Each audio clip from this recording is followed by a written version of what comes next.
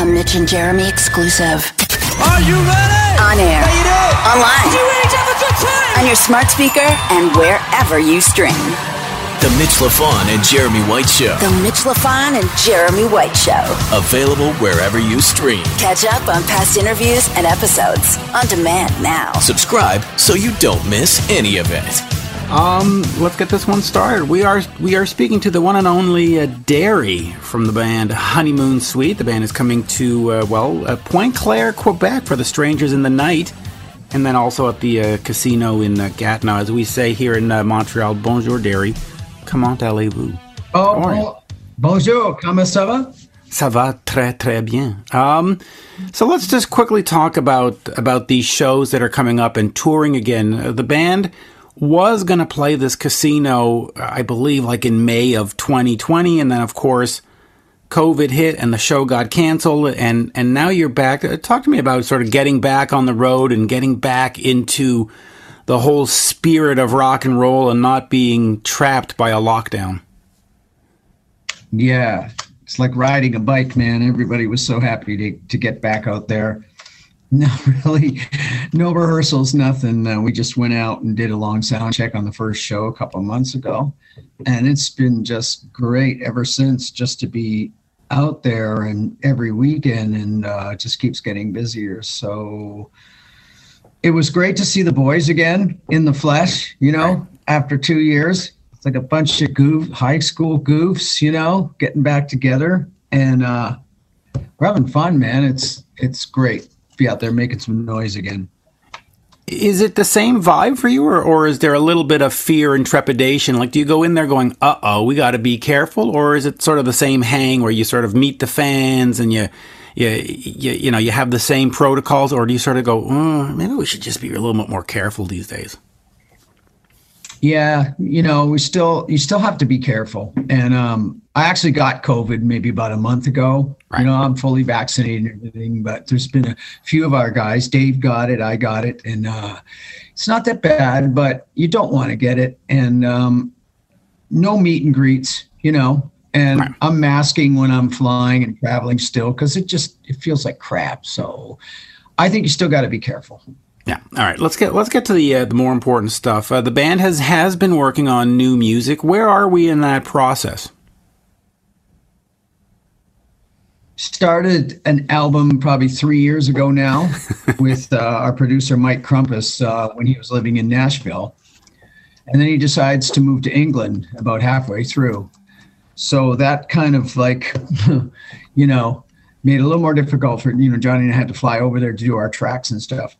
Anyhow, the tracks are done. We actually released 2 singles around COVID or just before COVID, yep. And they did really well. One actually charted in Canada, and that's just to give people a taste.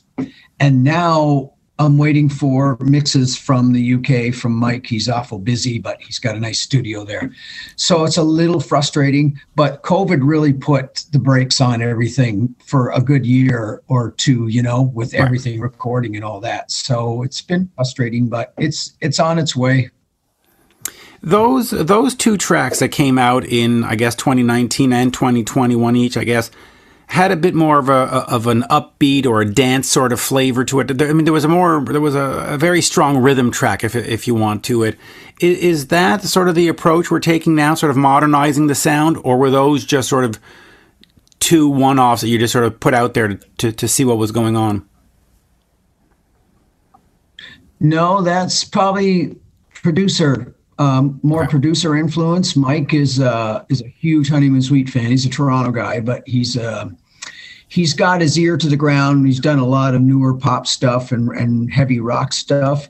And I think he understands our band. The songs are very melodic Honeymoon Suite songs, but he also introduces a few, modern elements of production, but not because that's what's cool now. It's just kind of like he put some things in there, and we kind of like it. I think you have to update yourself. I don't want to sound dated, but it still has to sound like Honeymoon Suite. So I'm pretty happy. I think we broke some new ground there. And the rest of the album, which is coming, is much more straight ahead rock. A lot of guitars, a lot of solos.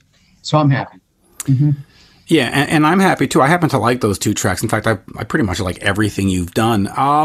In terms of new music and in terms of new stars, your daughter, Leigh Marlene, was an American Idol contestant. Talk to me a little bit about that and being on the other side of it, because you being on stage and you writing the songs and you going through the process, you've been there, you've done it, it's been 40 years. What's it like to now see your daughter going through it? Do you sort of say, let her do it and she'll figure it out? Or are you like, hey, I've been there, let me, I got advice. How are you sort of handling the other side of it? I think it's a bit of both. Leah's that was just so amazing what's happened with her. Getting to the top three was a huge boost to her career, to go from a little unknown singer from Normal, Illinois to national exposure. And it's a great she's got momentum now. Being an idol doesn't guarantee anything, but now she's got a bit more of a platform and she's working really hard to go to the next level. As for me seeing it, I mean, she's been doing this since she was a little girl and she worked really hard on her own. She's got a wonderful voice. I've helped her me and her mother have just helped her along the way with the business stuff, and I've guided her and connected her as best I can. Right. But she's her own girl. She's headstrong, and she knows what she's doing. Yeah, and it's interesting to see. Of course, I'm assuming you'll lend a guitar solo when she gets to making her album, I would imagine. Well, I played on her. She's got like 3 albums out. So early on, I did a lot of guitar and writing with her. We used to go to Nashville. We've written together just to get her started, her first couple of records. I played a lot with her, done a lot of live shows with her. Right. And I even played on Idol with her. With her and Katy Perry, man, that was nuts. I couldn't believe I was there, but so much fun to be in that situation. Surreal. But anyways, she's a great producer as well. She's got the Logic and the Pro Tools and she plays all kinds of instruments. So I've always encouraged her, like, yeah, you're a great singer and everything, but the longevity is in songwriting and producing. If you can do all those things, you're going to have a long career. Have you turned to producing yourself? I mean, at some point, do you want to sort of get off the stage and just be the guy behind the board? Well, I'll get off the stage when I can't play no more. I love being on the stage, but yes, I love being in the studio too. Actually, during COVID, I'm working on a solo album. Okay. Because I just had so much time.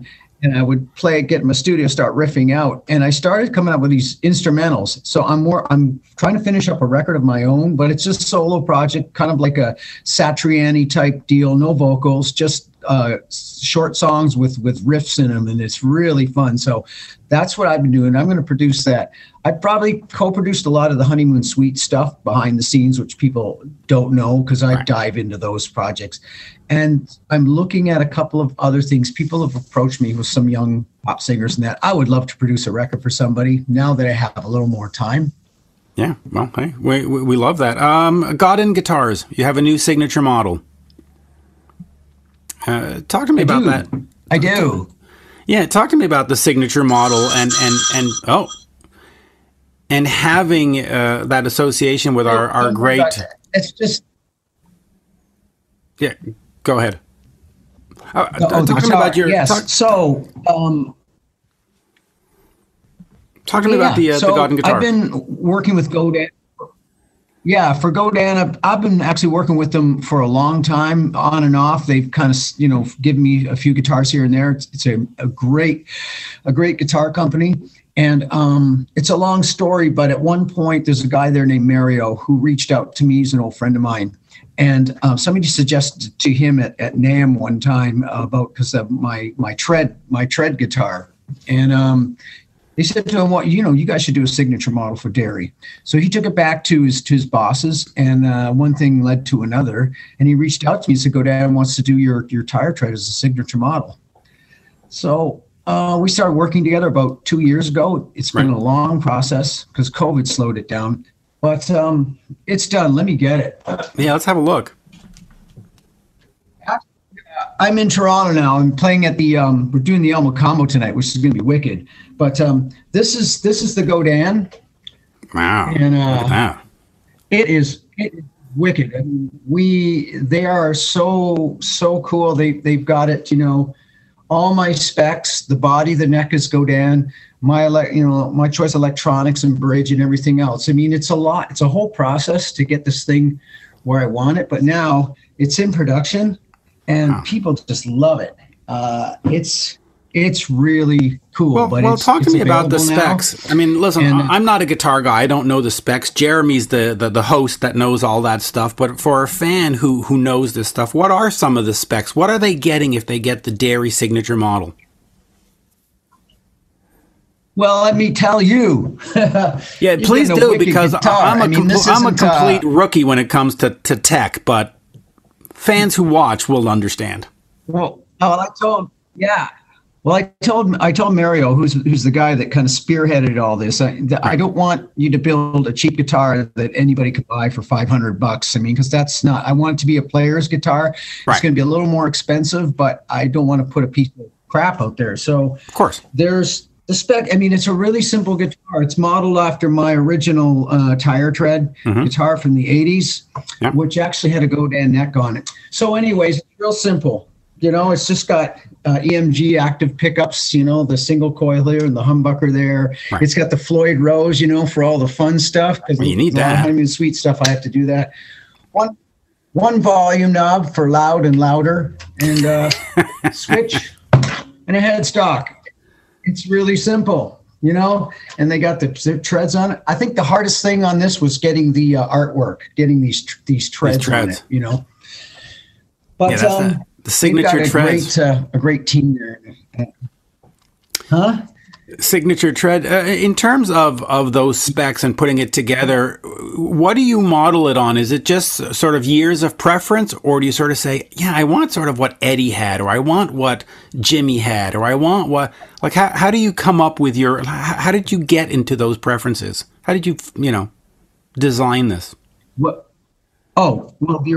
the original one, I used to have a lot of Kramer guitars because they were the thing in the mid '80s, and we were in LA recording Racing After Midnight. We were doing that record with Ted Templeman. Yep. And we were staying at the they put us up at these apartments down there for like 2-3 months, in Hollywood, and there's a bit of boredom going on. In the mid '80s, a lot of players were not just Eddie, but a lot of players were doing their own kind of artwork guitars, just doing all kinds of crazy stuff in the guitars. So I had the idea. It was actually me and Dave. I had my old Kramer, and we took it apart. I said, I think I want to drive a car over one of my guitar bodies and put some paint on the tire. That was the original concept. So we did that, but you can't drive a car over a guitar. So long story short, we took the donut, the little small spare tire that comes in a car. Yeah.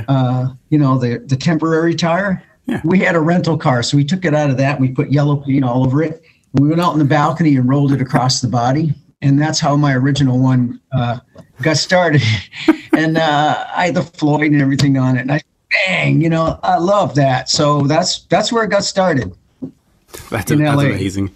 That's hilarious. And I do want to talk to you about Ted Templeman for a second, but this show coming up in Montreal, or on the outskirts in Pointe Claire, is with you opening up basically for the Jacksons, because who are on the bill that night.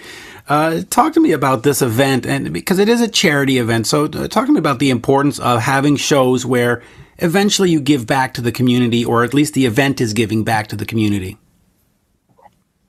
The Strangers in the Night event. The Jackson. Yeah, I was like, when I first heard that, I mean, Honeymoon Suite with the Jacksons. Wow. It's going to be in there. I don't know. I'm looking forward to it. It's a fun thing, and I didn't realize what a big deal this is. It's like a gala, very expensive, but it's to raise money. It is. So we're all in. I love playing in Montreal. We're actually going to be close to where you live, and we're happy to do that. We do this thing also in Toronto every year at the Classic Bowl for Ronald McDonald House. It's actually in a bowling alley. They have a concert, and we've kind of done it for the last 4 or 5 years. And again, it's a charity event. They raise tons of money. So we're kind of it's a fun gig, and we're kind of happy to do that. So it's a bit of giving back, and it's also a gig as well. So, why not? Yeah, and this Strangers in the Night event, over the last few years, they've had Culture Club, Sheila E., The Box, Styx, and a bunch of others, and it's just a fun event. Yeah, and it's sort of a food tasting event too. So if you show up in the afternoon, all the local sort of fancy restaurants prepare meals that everybody gets to sort of taste for free and stuff, and then you come on, and then the Jacksons come on. I mean, where do you go wrong? It's a perfect event. Wow. Yeah. Yeah. Well, looking forward. Yeah, it's going to be great. Quickly, Ted Templeman, what did he bring to the table when he produced your album? Because obviously he's worked with Van Halen, he's worked with Cheap Trick, he's worked with others. What were you looking for from him, and what did he manage to deliver for you? Ted is he's a song guy, I mean, he's just he goes by feel, by song. He's not, real technical. I mean, with all the great stuff that he's done with us, it was like he just pushed me a lot to, if songs weren't like ready, like as finished as he wanted them to be, he would keep me going back to the drawing board and push me to write more. And I'm glad he did. He's kind of a very eccentric dude. And he was, for me to be in the studio with that guy who'd done all, the Van Halen stuff and everything else. It was like, I can't believe I'm sitting in one of those, I can't believe I'm sitting here moments. That, and he brought Michael McDonald in on one track to help finish a song. So just cool stuff like that. Ted's a sweet guy. And I think he did a great job. Here, and I'll finish on this. In the early 90s or in the 90s, the band had new members come in, new drummers, new bass player, new this. And eventually you got Gary and Dave back. Gary Lalone and Dave Betts. Talk to me about having original members and what it means for the chemistry of the band. Because, regardless of how well they play or don't well they play, when you hear them play, you hear Honeymoon Suite. It is the sound. It is the band. Talk to me about having them back and just sort of having the sound back. Exactly.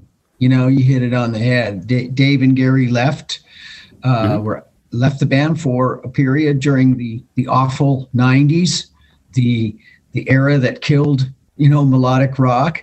So, things were real tough for us, and for a lot of bands, coming out of the 80s, when grunge came in, it was over, man. And we had to push through that period.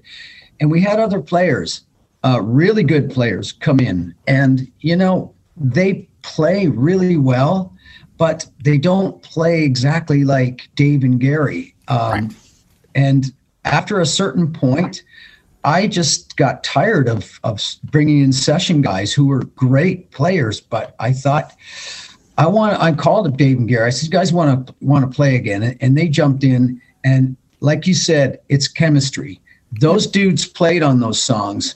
And, we're not all the best, players in the world. Doesn't matter. But together we make a really good noise, and they play the songs the way they were recorded.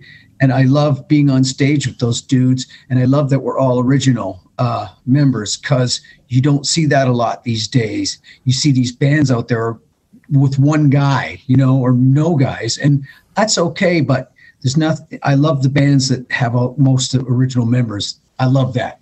There's a chemistry.